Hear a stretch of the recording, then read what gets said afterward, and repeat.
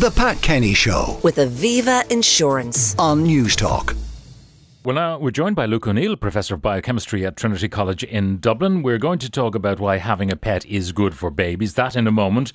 But we'll hark back to COVID and a couple of developments, on COVID first of all, and RSV number 2. So, First COVID, what's happened? That's right, Pat. If ever there's a week for vaccines, this is the week, you see. So there's a big publication just out on a new vaccine for COVID.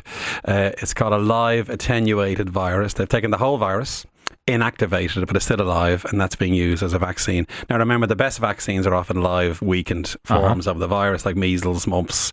All those are live attenuated, and that is data. Now, not in humans yet, they're still experimental, but they got a huge response. Really big immune response that could be durable is the big thing, of course, by the way.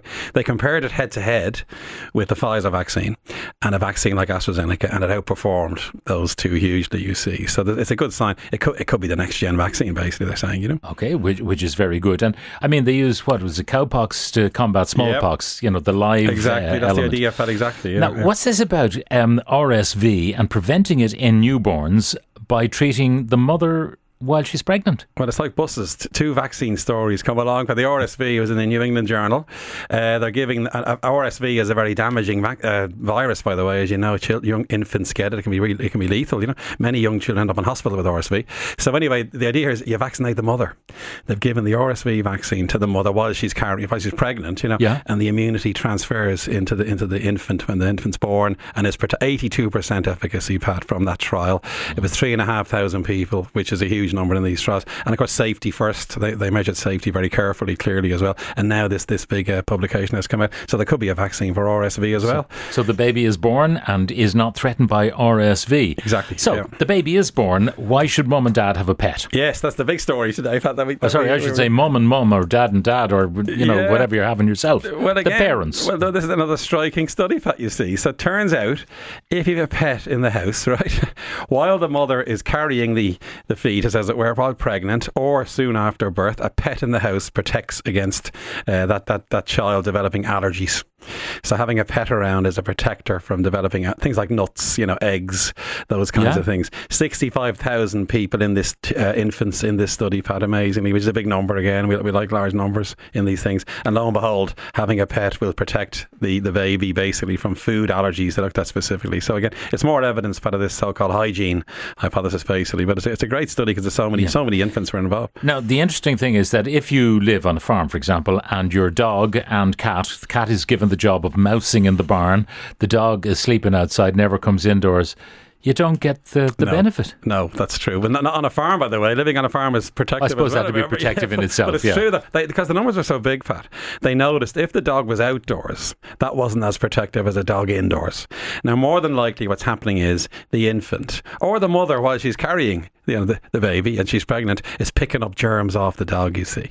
And those germs are training the immune system in the fetus and then in the newborn to behave itself, as it were, and not overreacting to things. And it's all about getting the immune system in the right state. The bottom line is that germs are good, really, and this is yet another study that supports that notion, really. Now, they used to call this the hygiene hypothesis, the idea that people who were scrubbing their houses clean and no drafts, making sure that everything was closed off, and no pollen making its way into the house, all that sort of stuff, that this actually caused kids not to be as healthy as they might if they were rolling in the muck. That's exactly right, and that's why this study agrees with that hypothesis. Scientists, but we love independent lines of evidence, and yet another study now supports this notion that dirt is good, basically, is the idea here. And again, 1989 it was first proposed. German scientists noticed that if there was a small number of kids in a family, there was an increased risk of a child developing an allergy, you see. More kids meant protection. And the question was, why was that? Probably because kids mingling, there's more germ swapping going on, So they're mixing maybe in different classrooms, bringing more variety of germs into the household. And playing with each other in the house and all that kind of thing, So the one-child household, a higher risk of developing asthma. That was the beginnings of this, you see. And the idea was it must be to do with dirt. And then the next big study was living on a farm. It turns out if you live on a farm, lower risk of developing allergies and asthma. And again, the notion was you're picking up germs on the farm and they are protective. So that notion of hygiene then being a bad thing, as it were, began to emerge. And this pet study agrees with that. So, being really neat and tidy at home, wiping down every surface with these antibacterial swabs, etc., Not good. Big mistake, yeah. Exactly. Wiping surfaces all the time is a bad thing. The natural world would tell us we should be exposed to germs, really, healthy germs, as it were, not the ones that cause disease, clearly. So if you're too clean, then you're decreasing exposure in childhood, especially to those germs. Now, the difference between having this bacterial exposure versus viral exposure, does exposure to any virus help your allergy situation? No, the viruses are bad. Yeah, every case of a viral infection increases risk of these things, for example, or other diseases. And RSV, as we just discussed, is a risk factor for developing allergies in children, you see. So viruses are bad. It's only bacteria that really protect you. And it's probably bacteria, Pat, in poo, by the way, in excrement, fecal matter. Yeah. That's where the good stuff is, basically. And on the farm, you're inhaling a lot of these fecal-derived bacteria, I guess. But viruses in general are bad. It's only bacteria. So when you go into the milking parlour, whatever, and sometimes the cattle do let loose in the milking parlour, there's vaporised poo. There is, exactly, yeah. On a farm, you're inhaling all this stuff the whole time, I guess. And again, in childhood, that's training your immune system, and your immune system is learning to tell good from bad and then doesn't overreact. Now, there's another aspect too, that people who have babies by caesarean section because they have to or they choose to, their baby is not as protected as a baby delivered in the normal way. Yeah, that was seen as well, Pat. So it's a risk factor. Caesarean section is a risk factor for the child developing allergies and asthma. And again, the reason probably is they're not being exposed to bacteria as they're being born, through the birth canal. There would be bacteria there, normal, healthy bacteria. The baby's not being exposed to that through caesarean. And again, the immune system then is off to a slightly disadvantaged start, if you know what I mean. It hasn't learned from that process. So that's another one. Yeah. So the reason we're talking about this is there seem to be a huge number of kids who have these allergies that did not seem to be the case when I was a kid. I mean, you never heard of anyone having an allergy to peanuts when I was a kid, but then we didn't eat many peanuts anyway. Yeah. But also our changing diet, could that have given rise to allergies? Yeah, it could have. Yeah, 8% of children, Pat, now have some kind of food. 8%. Yes, it's the highest it's ever been, you see. And of course, we're all wondering why that is. And again, this hygiene thing is the most likely reason, by the way. So it's very high.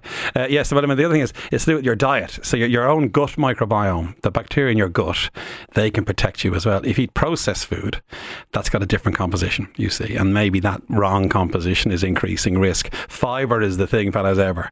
A fibre diet really gets the microbiome, the bacteria, your own. I mean, I used to think that fibre, it was because of its fibrous nature. I was thinking of fibre like straw or something like that it would move things along in the gut. But it seems the fibre actually feeds the good guys in the gut. Precisely, yes. Study after study shows this, that fibre gives you the good bacteria in your gut. A low fibre diet, you get a different type of bacteria, and then your immune system isn't responding in the best way, really, is the idea. So feed the goodies with fibre and deprive the baddies by not eating processed food. Exactly, that's it. Luke O'Neill, Professor of Biochemistry at Trinity College in Dublin, thank you very much for joining us. The Pat Kenny Show with Aviva Insurance on News Talk.